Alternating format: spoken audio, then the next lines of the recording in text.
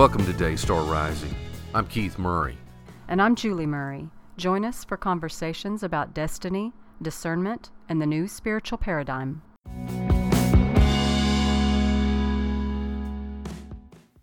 Hey everyone, welcome to Daystar Rising. Good to have you all back again for another adventure, another endeavor into conversation and exploration. How are you, Miss Julie? I'm good. How are you? I'm doing good.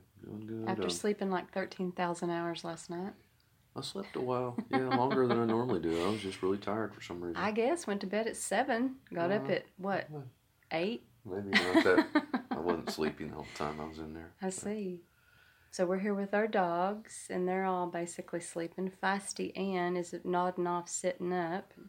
She'll be fast in dreamland soon, which is good. Well, one of the things we've been pondering, rolling over, kicking around for a while, that's the way a lot of times these things happen, is that somewhere, often I think in the night, a seed gets planted, like the song Sound of Silence, a vision that was planted in my brain. I think often that's what happens, is that in the night, there's some sort of a revelation seed or a download that takes place. It happens pretty often. Yeah. And I think these downloads, for me, usually are while I'm asleep and often in deep sleep.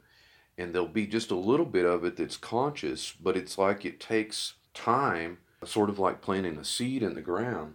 There's been a seed planted, and it's sort of in the night or in the unconscious realm. But over time, as the light, as the day star, as the sun begins to shine light on that seed, it comes up more and more to the surface and grows and begins to expand, where you can see it and analyze it and consider it on a much more complete level. Conscious level.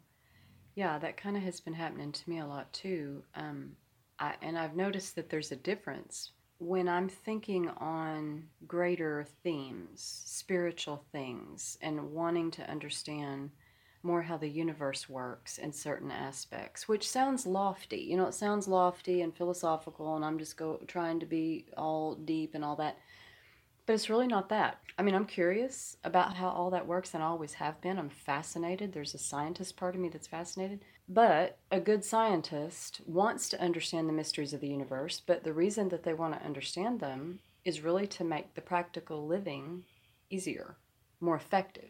Like where they actually live and breathe and dwell, they want to understand better how to get from point A to point B without all of these loop-de-loops and detours and failures and false starts and misfires and all of that. And I'm like that too. I want to understand my part in something, the greater thing of how it works, how I can interact with it. And so the more I think about all those things in a positive sense, not in a desperate clutching sense of thinking I've got to figure this out, but just a curiosity and an openness and a desire for living truth to come in and make me better.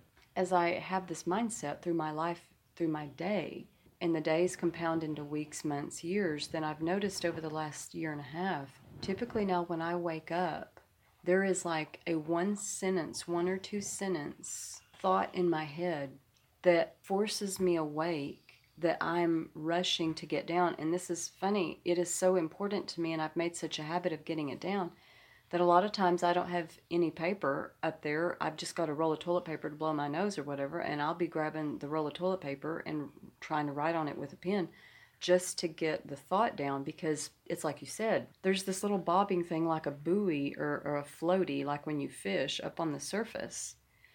But then there's this Titanic iceberg down underneath. A lot of times there's a little thought that just comes through from sleep.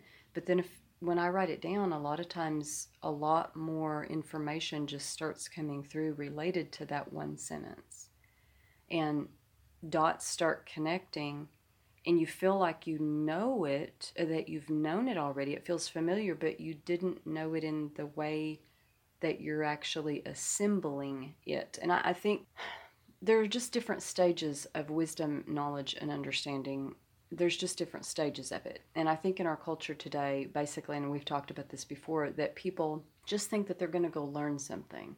this idea or this thing that they memorize, kind of like people memorize scripture. And I'm not saying that's a bad thing, but the point is to go so far beyond that. Orthodox Jews send their boys to yeshiva school, and it's typical for, is it 4 years old? By the time that they're 4 years old, I think it's very young that they can say entire passages of scripture, like big chunks and blocks of scripture from memory. Mm-hmm. And so they're starting out the 4-year-olds with memorization, Mm-hmm. not ending up with memorization, so that the alchemy of all of that knowledge combined with a desire for learning, a desire for transformation, all of that can start to bubble up and incubate in them. And our society just thinks you run out and memorize things. They just want a book, they just want a tape series, thinking that if they just get the idea in their head, somehow that's going to be the key that quickly unlocks all this. But you have to chew it, chewing the cud. The clean animals in the Torah were the ones who chewed the cud and split the hoof. And so there's this idea of ruminating and chewing on something while walking in a divided way, in the sense that you're learning how to tell the difference between right and wrong, and what is sacred and what is not sacred. And Clean and unclean, pure from contaminated. yeah, and that's just, people say this is about food. No. Food is where it starts. Food is like the memorization thing. Food is where the idea gets in there, and then as you really sit and chew on this and it gets down into your being and you start digesting it, that's when you extract the nutrients from the food and put it to use in your body. Essentially, it's rehearsals, just like Sure. the festivals. Many of them, as we've talked about before, are called in the scripture. In the English, it'll say a holy convocation. In the Hebrew, that's going to be a mikra kodesh. Not only does it mean a holy gathering, but it also has this meaning of a holy rehearsal. Mm. And so these things are what I refer to as living parables. Mm-hmm. Whether you're talking about the subject of eating and kosher eating and that sort of thing, it's designed to be living parables, and it tells us actually the purpose of it. And it doesn't say that the purpose of those things are health reasons. Mm-mm. That is the big assumption, and most people can never, no matter how many years Mm-mm. maybe they've spent doing it, they still revert back to the carnal viewpoint of it. But it is to, certainly that part is important and you have to start there, but it's to transform the way you see and the way you think, to develop your senses, to exercise those senses, as Paul said, so that you can begin to become more and more spiritually efficient. Your eyesight, your discernment increases to where you can discern the bedbug line. And we've talked about that before, I think. I'm sure that I have in the past in some of the Torah studies, that when I studied art in the past, my teacher used the analogy of this term bedbug line. He's the only person I've heard use that. Usually people call it the terminator line or termination point Oh, or I didn't something know like that. I thought bedbug was common. Maybe among that school or that Hmm. particular lineage, his teacher, I think, called it that, but I haven't read it or heard anyone Hmm. else use that term, but it's a helpful idea. What that basically means is, like, when you're doing a drawing, first I was trained to start out and do the outline, the contour of separating the object from what's not the Mm-hmm. object, the background, basically. And it's just like a coloring book Mm-hmm. drawing, pretty Lines. much. Yeah. And then the next stage of that was to go through and separate the areas of true light from true shadow, which is basically like in Genesis, the Mm-hmm. way all of this, Mm-hmm. the order of making a drawing or painting. Sometimes that can be very difficult to discern, and sometimes it can be counterintuitive, because the assumption often is, well, if a value is dark, then that makes it a shadow. Not necessarily. Sometimes and often you may have a darker halftone, what's called a halftone, that's not really light and it's not really shadow. You might assume that it's shadow and it's really not. Other times there are lighter value areas that you would assume, well, it's light in value, so It couldn't be shadow. Yeah, it could, and sometimes it is. You can't always tell. Now, usually the darker the value, it's going to be shadow, but not always. But this idea of the bed bug line is going in there and discerning, because there is an exact, precise, specific point where shadow ends and halftone begins, and that was called the bed bug line because the myth, I don't know if this is true or not, but supposedly a bed bug will always stay on the shadow side of a form or line. And so that was called the bed bug line. Hmm. And you go in there and you establish that to break down everything between light and shadow. And then later we create the nuance and the subtle blending of the two. Well, and that's interesting. The way you paint, what you tell me is classical realism is painting how the eye sees it.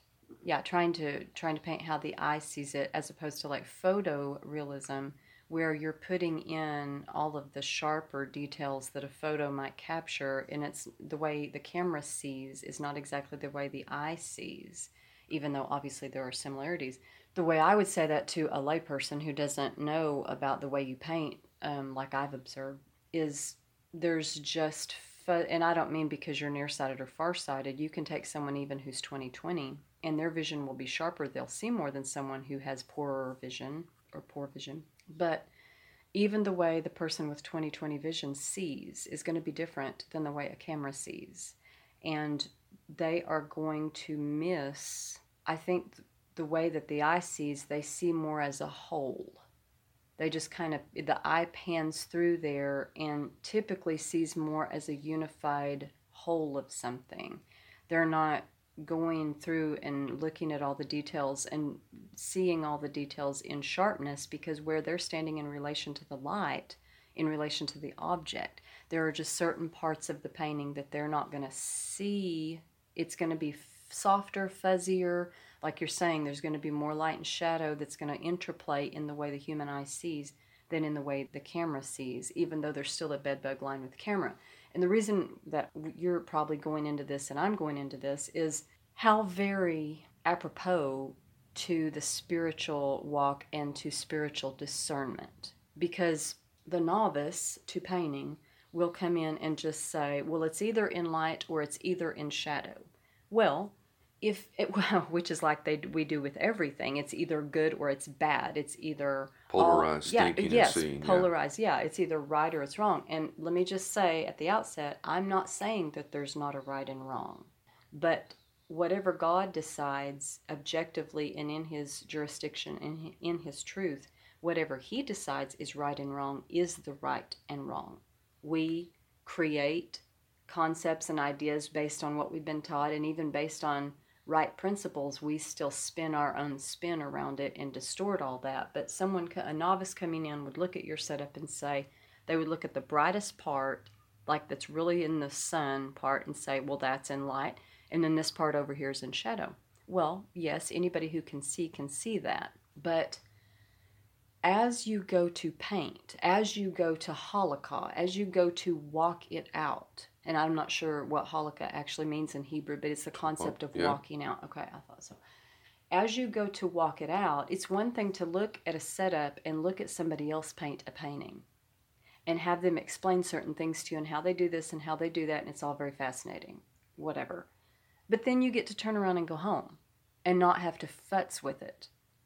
But if you get into painting, or you get into writing, or you get into weight training, or you get into anything you get into, as you learn its lessons, you're going to get into nuance. You're going to get into, this is the general standard rule, except in these cases. I mean, there's just, with anything you do, you'll have a teacher that says, now, this is a standard rule, like for plants and landscaping.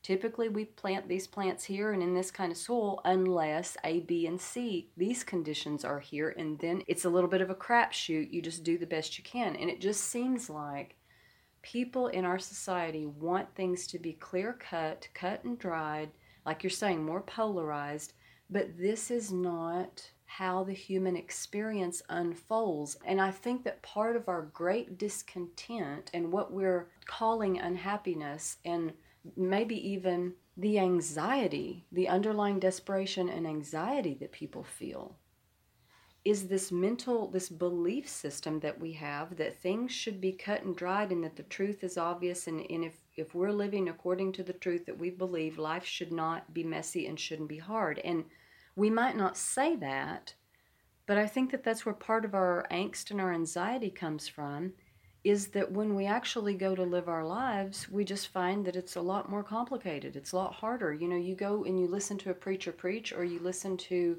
a motivational speaker speak, and they give you these principles that sound wonderful in the Theoretical. well, and yeah, in the theoretical and in the little arena where you're learning it, where no rubber's having to meet the road or whatever, just like you're saying, theoretical.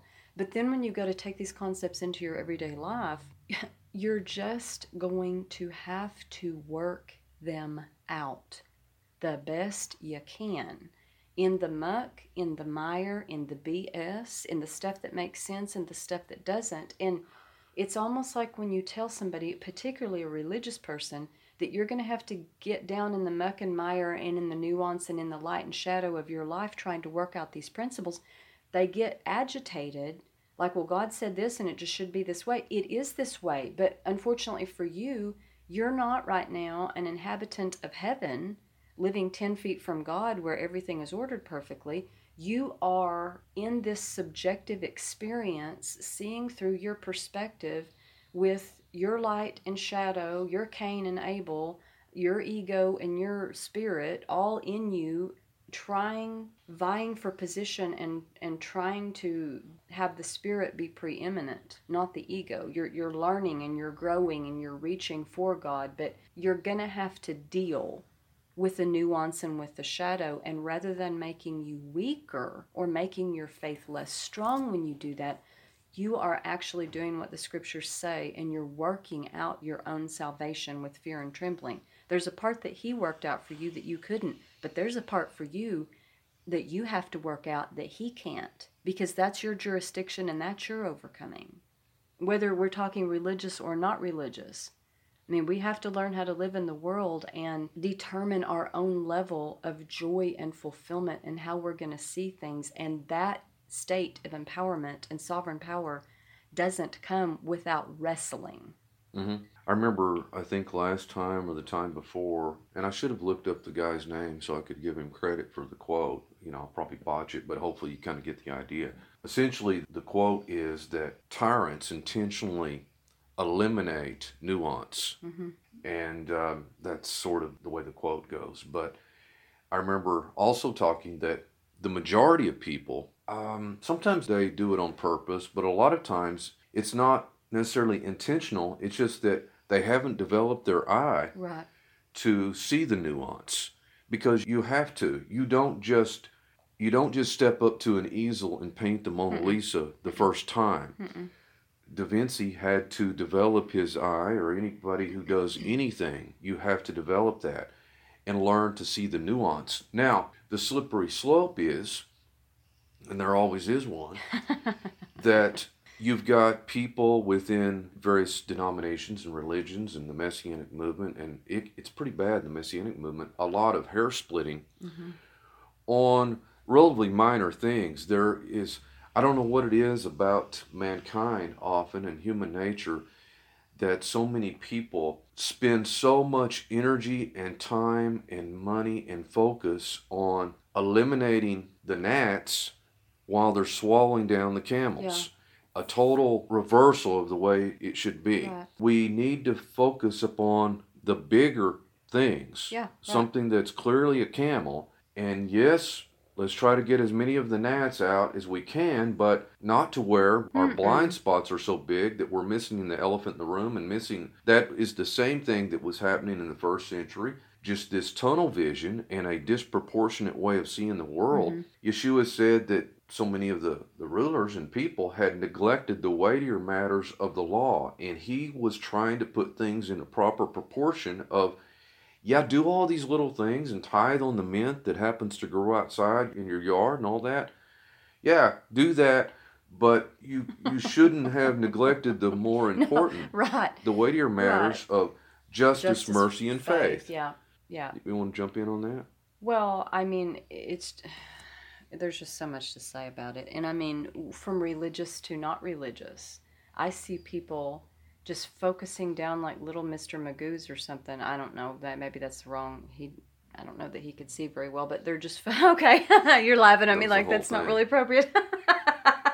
So, Well, it may be pretty appropriate actually, but yeah, he had a definite eyesight problem. well, and I mean, it's like you just see them kind of, and I used to have a little bit more of a perfectionist problem when I would go to create something. And I think that's fairly common, but some people are so tied up in you'd almost call them OCD on all these little things in their life that just kind of drive them nuts like ants crawling on them and they just can't stand it. And you're like, well, why get so bent out of shape over these little things when these big gaping holes of logic inefficiency it's almost like running in August, running your air conditioner on full blast with your doors and windows open, but then running around worried about something that is the size of a pinprick being open to the outside. Hmm. Yeah, and that's the thing, the discrepancy that I see so much with so much religious teaching that's around me is we're going to fight to the death over these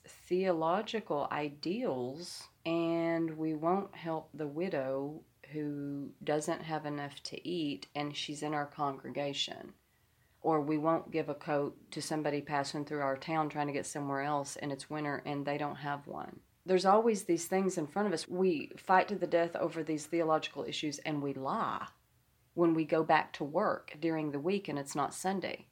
We lie big and we lie little. We lie to ourselves and we lie to other people. We lie to our animals. We lie to God because we don't understand exactly what we're doing. But there's this low level anxiety and desperation and just sense of another shoe falling over us.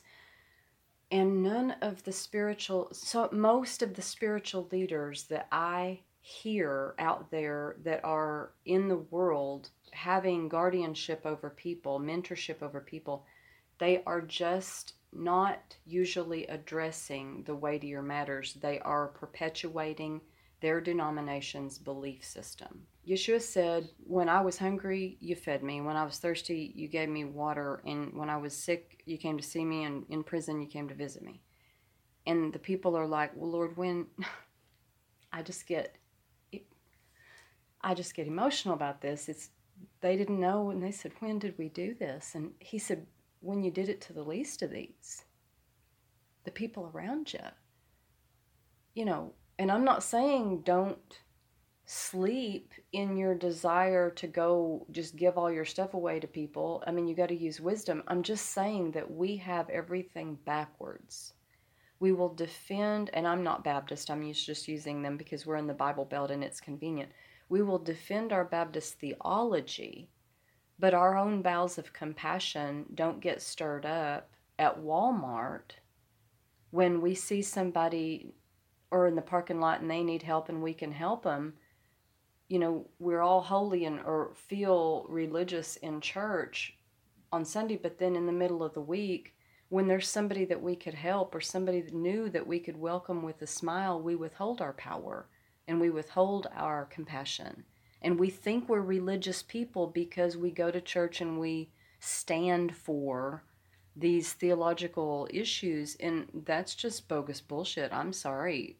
We're going to have to look at our real life, and this is a characteristic of the new spiritual paradigm, getting real. I used to have a problem with the word religion. I used to say, I'm not real religious anymore, I'm spiritual, but I don't really have a problem with religion. If you use it in its proper context, it's a framework of working out your spirituality. But I said the other day, we were having a conversation, and I said, for me, it's really about, my curious question to people would be, well, you're telling me all these religious things, your religious beliefs, but how do you experience God? And when you ask, I've asked people before, not trying to put them on the spot, but I've actually asked people before in maybe naiveness or maybe just curiosity, okay, so how do you experience God? Like when you experience God's presence, what's that like for you? How do you experience that? And they stall because they can talk all day about their religious belief system. But many, and I would say a majority of people I've asked just stall and look at me like they don't know what I'm talking about. I concur. And that's a problem. Yeah, it is. Well, this idea of our society, and well, not just ours, most of the world too, because it's a world way of thinking, and we've talked about before about the tree of knowledge, good and evil consciousness. And if you're feeding upon that energy source, that's the way you tend to see the world, is in terms of a very polarized way.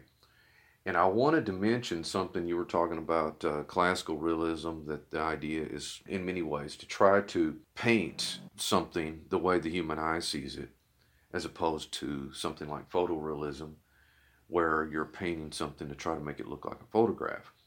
And a lot of people would assume that the photograph is going to be the more accurate representation. And sometimes it is, and sometimes it isn't, because ask yourself, have you seen photographs before where the pet or the person's eyes are red?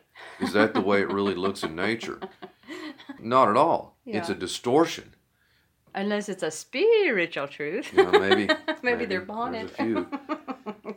Then sometimes a perspective, there will be a distortion in the perspective where it's really not true, but it will. People say photographs don't lie. Yeah, they do, and they can. And a lot of times a photograph will be blurrier than it actually is, or it's too hard. The edges are harder than they actually exist in nature. And so one of our biggest enemies in every category is assumption. True. So people just automatically assume that things look, and if you pursue drawing or painting, working representational, trying to make things look as they do, you begin to realize that there is a wide chasm between how things really appear and the way often we think they we think they look like. And so we draw these inherited symbols usually. If we see a tree, we're not really looking objectively at the tree, and we're just representing it, and we're telling that truth, or what we think is the truth, the way we think a tree is supposed to look. And so we draw two vertical sticks with a ball on top, and we think that's a tree. Or we draw these, if we're trying to draw a portrait, and we draw these circles and for eyes, or these stick figure. And it's all symbols. Yeah. And this is the same way in every area of society. Yeah. And this is trying to wake people up. A lot of times it's just futile to even attempt to do it. A lot of times your words are just falling on the ground. You're going to get punched in the face with some people. Yeah, you could. And it's just not going to be an efficient use of your time and energy to try to convince people. Like politics, for instance, practically everyone you run into has some pretty solid opinions. We are very polarized in that area regarding politics. A good portion of the people you talk to will also make statements. They'll say things like, well, I'm not really into politics, and I don't watch the news or any of that. But all of those people normally, I don't know, I'm trying to think if I've ever run into an exception. They think that they still have an accurate picture of everything. And admittedly, they don't really pay attention, but they don't realize that they have been conditioned their whole life. If they walk by a TV screen or at the airport or whatever, all of these things in their family and their culture influence them. Sure. And they have these real solid opinions about things that are based upon misinformation many times, or distortions and all of that. Storytelling. But even if you do bother to try to get yourself informed, it's like painting. And you have to detach from sides and from winning. The truth, the pursuit of truth, has to be a higher value than winning the argument or debate. Or making peace. Yeah, it has to be higher than all of that. Yeah. And that's not an easy thing to do. And it ends up often the middle ground, the nuance shrinks, and things begin to be very exaggerated toward the polar ends and the extremes. And so, like, if we're to be transparent without guile, like Yeshua said of Nathanael in John chapter 1, behold, an Israelite indeed, in whom there is no guile. And this is what is said about the 144,000 in the book of Revelation chapter 14, that no guile was found in their mouth. It's a dishonesty in some way. Again, with this nuance, society normally, and religion and politics, sees everything in terms of these extremes of light and shadow. A lot of times that's completely backwards and mischaracterized, but there's a wide spectrum from one of those extremes to the Mm-hmm. other.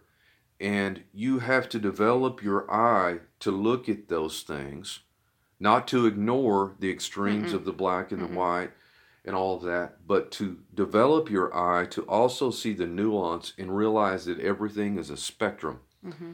Whether we're talking about salvation, the subject of salvation that we can get into sometime, whether we're talking about the subject of honesty, people would say, well, it's either a truthful statement or it's a lie.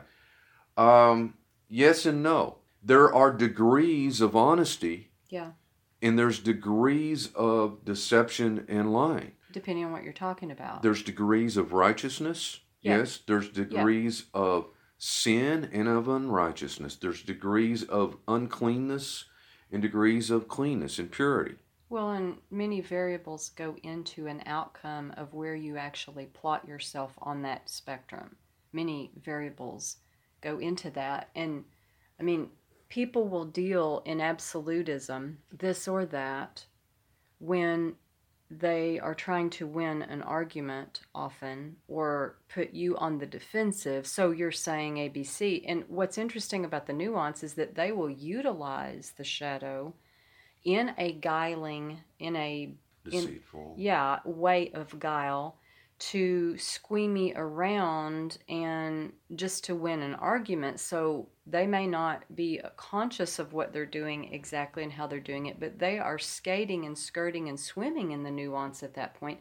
They're just doing it with a deceitful motive. Mm-hmm. So there's a very great difference in someone who's moving through nuance with a deceitful motive to perpetuate a lie or a position and ignore the truth or whatever, and someone who is looking at the nuance, trying to understand and come into a greater awareness and practice of the truth. Mm-hmm. So it's nuance itself is a neutral, objective fact in most subjects. You'll say, is the sky blue? And you've got some people who will say, okay, and if you say, does the sky look blue? Is the color of the sky blue? Lots of people say yes. And you can tell when you've got a person who has worked with truthful nuance when they look at you and kind of grimace a little bit and say, the sky looks blue right now, but depending on the cloud cover, depending on the humidity, depending on all these factors, what time of day? Yes, they're going, and people a lot of times will get irritated with these people and say, you're just making things complicated. Just answer the question. Well, if someone's avoiding answering a question because they're being shady, that's one thing. And they don't like the truth and they don't want to own up to the truth. But if someone is actually trying to stand in the light of truth and saying, I don't know, or I don't have enough information, or how long do you have, kind of like Jordan Peterson. He gets questions all the time where people are like, yes or this or that, yes or no. And he's like, I can't answer it that way because all of these variables go into the situation that creates the circumstances out of which I'm going to answer your question. And so these kind of have to be addressed and covered, because if I say yes without explaining, it's not completely truthful yes because you don't understand all the things surrounding the yes. It could just as easily be no if some of these other conditions shift a bit.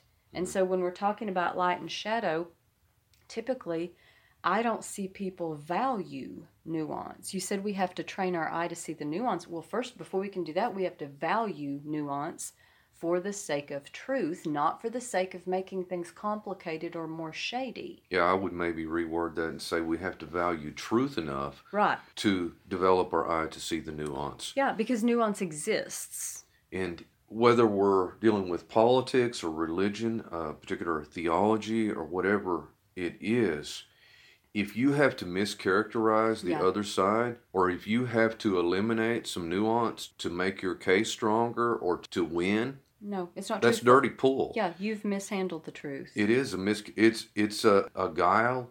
It is a deceit. It's a dishonesty on some level. Yeah. And even if your basic value or principle, let's say it's an argument about something like gay marriage or abortion or something like that. I obviously am totally against abortion and I'm against gay marriage, even though that's now a reality. But if I'm arguing or debating, which most of the time is not going to do any good anyway, most of the time you're just making matters worse by doing that. But But if you're in a formal yeah, debate, but yeah, nevertheless, let's yeah, say I'm arguing on the pro life, anti abortion side. That does not, just to win, mm-mm. it is wrong and deceitful, and I'm still a liar if I am mischaracterizing the Right. position of the other I person, agree. or if I'm twisting facts to strengthen my I side. That's agree. still not right. I agree with It's that. not clean. The end does not justify the means if the means are shady. I mean, you know where you know where you're standing and you know what you support. But there is a way to stand in the light, and even if you find yourself standing in shadow, the question for me is, well, am I intending to be in shadow? Why am I in shadow? Am I in shadow because this is where the search for truth led me and I just happen to be standing in a shadow that's a little murky because I can't get my bearings? Or am I in the shadow because I mischaracterized what someone said to win an argument or to continue self-comforting, comforting myself that I'm right? Mm-hmm. And so whatever I end up saying or doing in support of that position is justified. That's the wrong way to be in shadow. That is If not just. No, it isn't, Justin. I mean, if you find yourself in shadow because you are seeking truth, and I'll guarantee you, nothing will put you into areas of shadowness more absolutely and more surely than seeking the truth and the journey for truth. Because you are going to dismantle so many of your assumptions that you've had, and that is going to cause you to go into questioning. You are going to get into questionable places, and it may be shadow to you and may not be a shadow to others, but you will go through areas of shadow, and admitting and being honest with the fact I'm in shadow. I didn't seek to be in shadow specifically, but I asked for the truth. And I am trying, like you said with the bedbug line, I'm looking at this thing and I'm trying to determine where the shadow starts and where the light starts.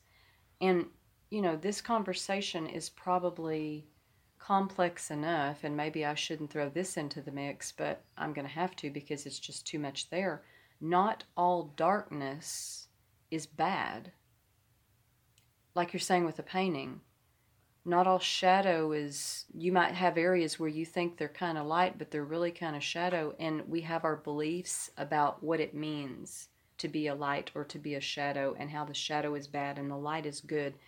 But in Genesis it says that God created evening and morning, and it was the first day. He created the darkness and he created the light, and at the end of it all, it was very good. And abiding in the shadow of his wings under the protection. There's a lot of that. And God deals in thick darkness. I don't know where that scripture is. You probably do. I don't. But there are a lot of things in there that talk about the darkness almost in a sacred way. There is a sacredness to the feasts. And why bother saying on full moon or 15th of the month, or having these things fall on a full moon, some of them? Why is that even relevant? Other than you being out into the darkness, looking up at the full moon and counting the calendar right. So there is a sacredness to the darkness that God divided the right way according to his pattern. Not all darkness is bad. Not all darkness is evil. Darkness is darkness. And there is truth in the sacred darkness. And you may not apprehend it all. Mm-hmm. You may not apprehend all the truth in the light. Mm-hmm. But there are symbols here of what is conscious, like being noonday, where the light is directly overhead and it's as good as it's going to get as far as the sun goes. And then things being in graduating down from that bright light into the deep night, which is like the way the brain does with consciousness, subconsciousness, deep, unconscious and deep unconscious. It's like the ocean, all these layers of the ocean. These are all symbols to show that there are levels of things in humanity that we are not Not everything we know, even scientists will tell you, like if they could somehow hypnotize you or put your brain up to scans where they could see you've stored information in different lobes of your brain, you're taking all these bits of information in per second, and it's stunning. It'll stun you how many pieces of information, I forget what it was, but it was an untold amount. Every second your brain is taking this in and storing it. Well, you can't hold all of that in your conscious awareness, or you would just be climbing the walls and writing with a Sharpie. That's too much information. So the brain and the mind, two different things, have a way of, God set it up so that it organizes where most of your stuff is in the unconscious. You know, Freud and Jung talked about the archetypes and the dream symbology and all of that that comes out, these strange symbols. Well, they're coming out of our unconscious. We're not conscious of them, but they're there and they come out. They are, and my whole point going into this is what is in the unconscious, what is in the darkness, is, if it's true, it's just as much a truth as what's in the light that's true. We spend so much time running from anything that looks shadowy or dark. That alone doesn't make it evil. Yeah, it depends. And just like if something's unconscious, that's not necessarily a problem either. Mm-mm. A lot of it is, though. A lot of things that are in the realm of the subconscious that people are not aware of is a problem. Yeah, they're But practices. it's designed like, for example, I have a car that is a stick shift. And for those of you guys who have one or have had vehicles or driven one, at first, when you're first trying to learn how to drive a stick shift, it's awkward. You have to learn where the gears are and a balance of putting your foot down on the clutch and letting it out as you, and telling yourself, do this now and do this now. and you're trying to watch for traffic and all of this stuff, and you're trying to pay attention to things, and it's very awkward and difficult at first. But while you sleep that night, your mind's going to begin to assimilate that information, and then the next day it gets a little bit easier. And then, a few weeks, couple, 2 or 3 weeks maybe, you realize you've got a drink in one hand, you're eating a hamburger, and you're changing the radio station, and you just realize your hands are and your feet are working, and you haven't even given it a conscious thought. That's the way there's a benefit in that. But the problem is, like when we're talking about a lot of things that are unconscious, it's built upon assumption. And the people think, well, my opinion about such and such is objective, and they think that they haven't been influenced by the news media, by a religious system, or by an educational system. That is, you are really far gone. Probably most people are in that category. That's right. Sorry to say it, but if you have the belief, and I've run into so many people that have, and I'm sure you guys have too, that they actually believe that they're coming at things from a very objective, unbiased. They think that they themselves have, they'll use these little cliches that they'll throw at you. They actually think they come up with them themselves even. That type of thing in the unconscious is not good. I agree. And you need to pull these things out and be willing to look and try to pull these things out in the light and examine them and say, okay, is this true or is this not true? And where's the bed bug line? Are all liberals evil or all conservatives evil? Are we just pasting this term hate on anybody who disagrees with us? Yeah, or we want to win. Yeah. We're gonna use all of these words and terminologies just to demonize or mischaracterize people so that we can win or we can feel better about ourselves or call people pagans or whatever it might be. Yeah. A lot of that kind of stuff. Fanatics. And a lot of that is just not just. The weightier matters of the law, starting out with justice. That is, as Gamaliel said, does our law judge any man without first hearing him, looking at the facts and the evidence? Well, we shouldn't. If we're honest, just, objective people, we shouldn't just condemn people, especially without looking at any evidence, just making snap judgments and thinking these bad thoughts about people. people or viewpoints or anything like that. There are some things that need to be in the light that typically aren't, like you're saying, our self-sabotaging behavior. There are wounds that are very largely unconscious and beliefs that have formed over those wounds very largely unconscious. And then out of those beliefs that got formed over wounds, we have created a system of habits that is the bedrock of our self sabotage. And so those things usually happen in early childhood and get developed through our formative years. These things need to be brought into the light. They're not meant to stay in the dark. They form in the dark, but they're not meant to stay in the dark as we want to be conscious and come into our sovereign power. We're going to have to take those things and bring them into the light. I've used the analogy before. It's kind of like, and touched on it a while ago, an ocean. There are certain things that are meant to be on top of the ocean, like boats. They're meant to be on top of the ocean. But like the Titanic or different Spanish Armada ships that crashed or sank, they're not made to be intact as themselves and be under the water like that. So some things you don't want to bring up from the deep unconscious into the light. Like there are whole ecosystems at the bottom of the ocean that are made for the cold dark. They're made for that. That's their environment. And if you actually bring them up, they'll die. They just won't work because they're not made for the light and they're not made for the surface. But, the wrecked ships are not made for the deep.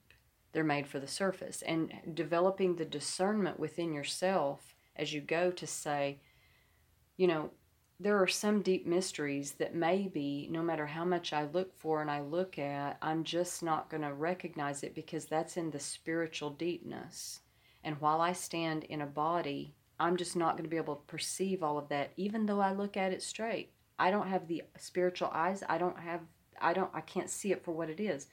But I can definitely go into myself, and it seems like I'm always saying the same thing on each podcast. I can ask myself why I behave the way I behave, what's driving it, the intentions, the motives, when that started, what the beliefs are that it's built upon. I can excavate and bring this wreckage up from the bottom of my own sub and unconscious. And you said something and I should do that. That's my work in the world. You said something about people. I was going to make this statement, and I don't remember exactly what you said about coming along. I'm just trying to think of what you said. Assuming their own objectivity? Yes. Right. And the thought process started in me. If someone is coming and they're saying that to me, or I can see that that's the case, that they've assumed that their own opinions and positions are the objective fact. I can know automatically that that's not true. And I can tell you why. Not only, it's like you said, not only because they're making an assumption blindly. Anybody that has really gone in deep to overturn all the rocks and look and see what's under it and question their own assumptions, their own beliefs, their own positions, they're going to have one underlying, overarching trait that's going to come through, and that's humility. They're going to lead with, man, there's so much I don't know. But I have figured out... caution. Yes, and I figured out some stuff to enable myself to stand more on a firm foundation with truth. But as to a lot of this other stuff, I'm not going to just leap down into a judgment with everybody else that this is bad or this is wrong or this is right or this is good.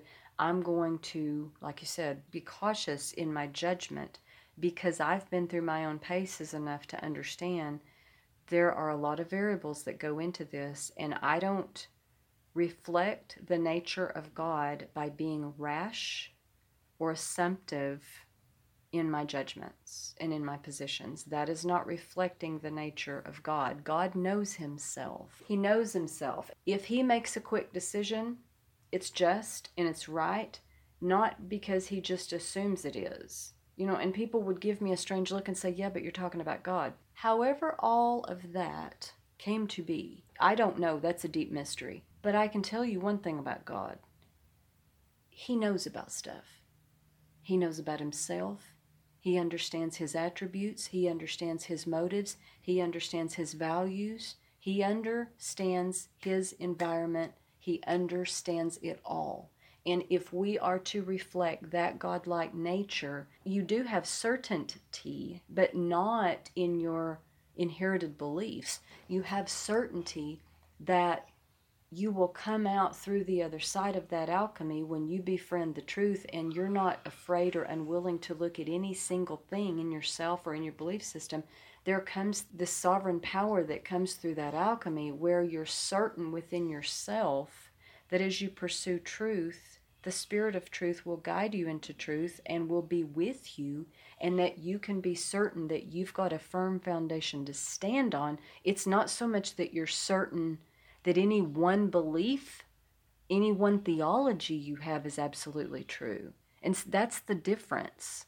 And it's hard to explain that to people. And they're like, well, then if that's not the source of your certainty, what is the source of your certainty? Well, that God is sovereign and his Spirit of truth leads me into truth, and I'm standing on a firm foundation and I own what I'm standing on. And if I do believe something wrong, I don't want to be there, and God will take me out of that place to a more sure place. That's kind of the basis of the certainty. There's something, we probably talked about before that has to be drug out into the light. The majority of people that are listening that you will meet are driven by competition and conflict, because that's the energy they're eating of.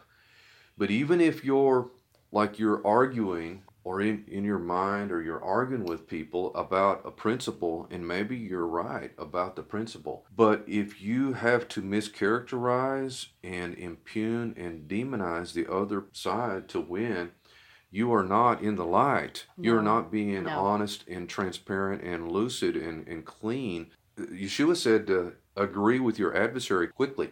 If someone that has a different theology or a different political belief than you do, they say something that is right and true, you should not deny it or say, well, but what about, you should acknowledge what you said is right and true. And when he said, blessed are the peacemakers, he didn't add a caveat of, well, unless they're liberals or unless they're of a different denomination Hindu, or religion. Buddhist, right. He didn't do Atheist. that. And so seeing nuance, being able to see those things and being able to detach to where we have less and less prejudice and bias, then we can recognize, just as Paul did and said, you know what? Even in a lot of your own writings, these authors recognize the truth about certain principles that are correct.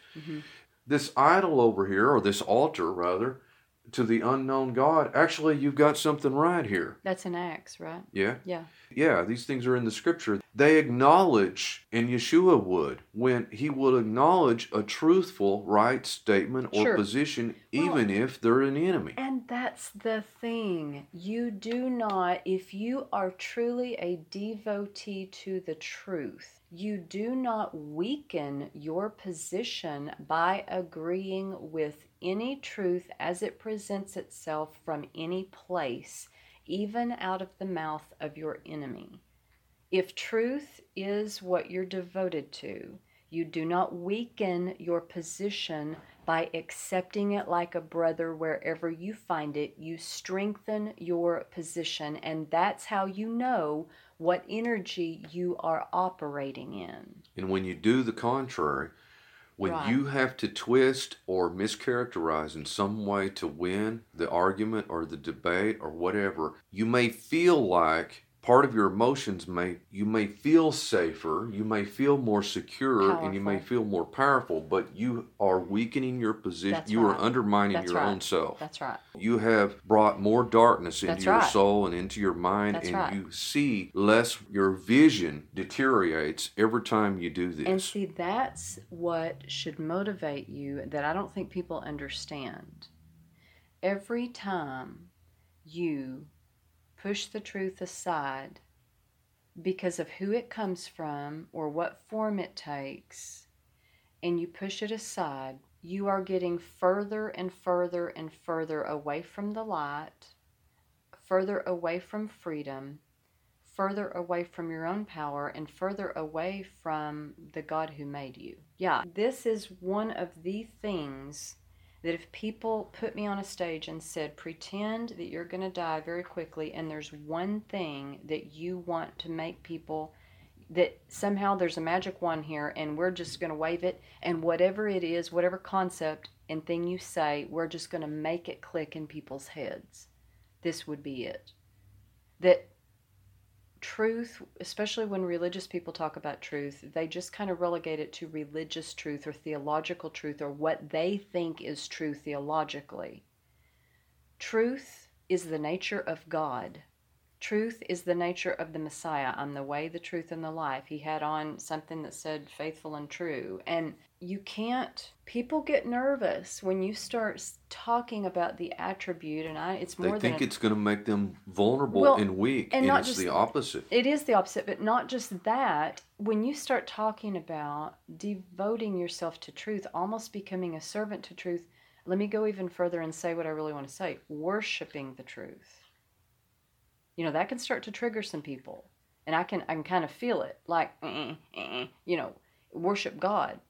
If the very nature of God is that He is true, how are you committing idolatry by coming up under the shelter and shade and headship of any truth that you encounter in the world? I mean, if you go read about the bramble in Judges, the trees went out to anoint a king over them, and they asked a couple of different trees and a vine, and no, they had their own work to do, so they go to the thorn bush, the bramble, and he agrees, but he's like, but fire's going to come out from me and consume you, and for some crazy reason, they agreed to that.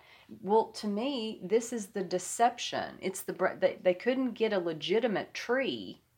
They were trees themselves. They couldn't get a legitimate tree, something that was a tree to be a cover for them, so they go to a lesser thing, a thorn bush, that shouldn't even be compared with a tree, and it's a symbol of the curse in Genesis. The others were more concerned about fulfilling their purpose than having power. That's exactly right. And the thorn bush that didn't have the fruit was more motivated by having power and being over other people. Well, and he didn't approach them to be king.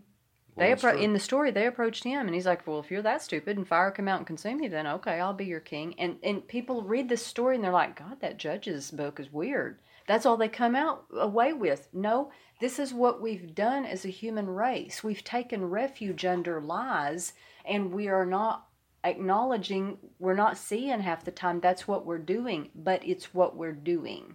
And then we wonder why we can't get prayers answered, why we can't heal our land and heal our relationships and heal our soul, why we don't have any power, why we're discontent. It's because you are not aligning to the truth wherever you find it. Because, yes, the big cosmological truth of trying to understand the truth of the universe, that's too much for anybody. But you'll hear me keep saying this. The truth that you absolutely can know is what's closest to you that you can start with. Start with that. Start with the seed and say, I told her this, and I gave her this excuse and this reason why I couldn't help her. Was that true, or was that a lie? Oh, it was a lie. There was some truth in it. There was some facts, but there was also, I totally shimmied that. I was deceitful because I just didn't want to take responsibility and say no and bear the consequence of my honest no. Often we don't want to bear the consequences of what our honest truth will get us. And so we kind of get into a little deception because we don't want to be responsible for the truth in our own lives. I get it, but this is not the way to salvation, and it's not the way to personal empowerment. I'm just going to keep hitting this and hitting this and hitting this and hitting this. People think that serving God according to their religion or their denomination and being a good person and knowing Scripture is what this is all about. It isn't. If you won't stand up and be counted and suffer the consequences of the truth in your own life and your relationships, and you want to say you're saved or you know God, then in terms of knowing God, I say bullshit, and I call bullshit. Because if you won't deal in the truth, you don't know God, because that's the nature of God. And sometimes I try to be comforting to people, and I try to be accepting of people, but if we want to get into plain speaking of what the real problem is, this is the crux of the real problem. All right. Well, on that note. On that preaching, slapping, spanking. Well, I hope you guys have enjoyed the conversation today. I hope it's given you some things to think about. Not just that, I want to challenge all of us in this next week to try to walk in greater honesty and greater integrity. And if there is one of those moments with a coworker or a family member or whatever, and the easy thing to do sometimes is to be silent when you should speak or to shut up when you should be Mm-hmm. silent, and begin to know the difference between those two, and to not hide your light under a bushel. We're to be lights in this world and let that light of truth shine. How is anything going to get any better Yep. unless people start overcoming their fear about Yeah. disapproval? And That it's not easy. I mean, I'll be the first to tell you that, but you're just gonna have to bite the bullet, get out of your comfort zone. That's the only way to make that feeling of deep anxiety and misalignment and just the feeling of angst inside yourself start to dissipate. Because what's really happening inside yourself is that you're crossing yourself. You're crossing yourself with the truth. Your body is bearing with the effects of that, and we're having anxiety problems. So, you guys email us at any time you want at goldenparadigm@gmail.com. If you have any questions, by the way, that you would like us to maybe address in one of these podcasts, that'd be a good way to do it. yeah, So, anything else? nope. All right. See you guys next time. See ya. Thanks for listening. Bye.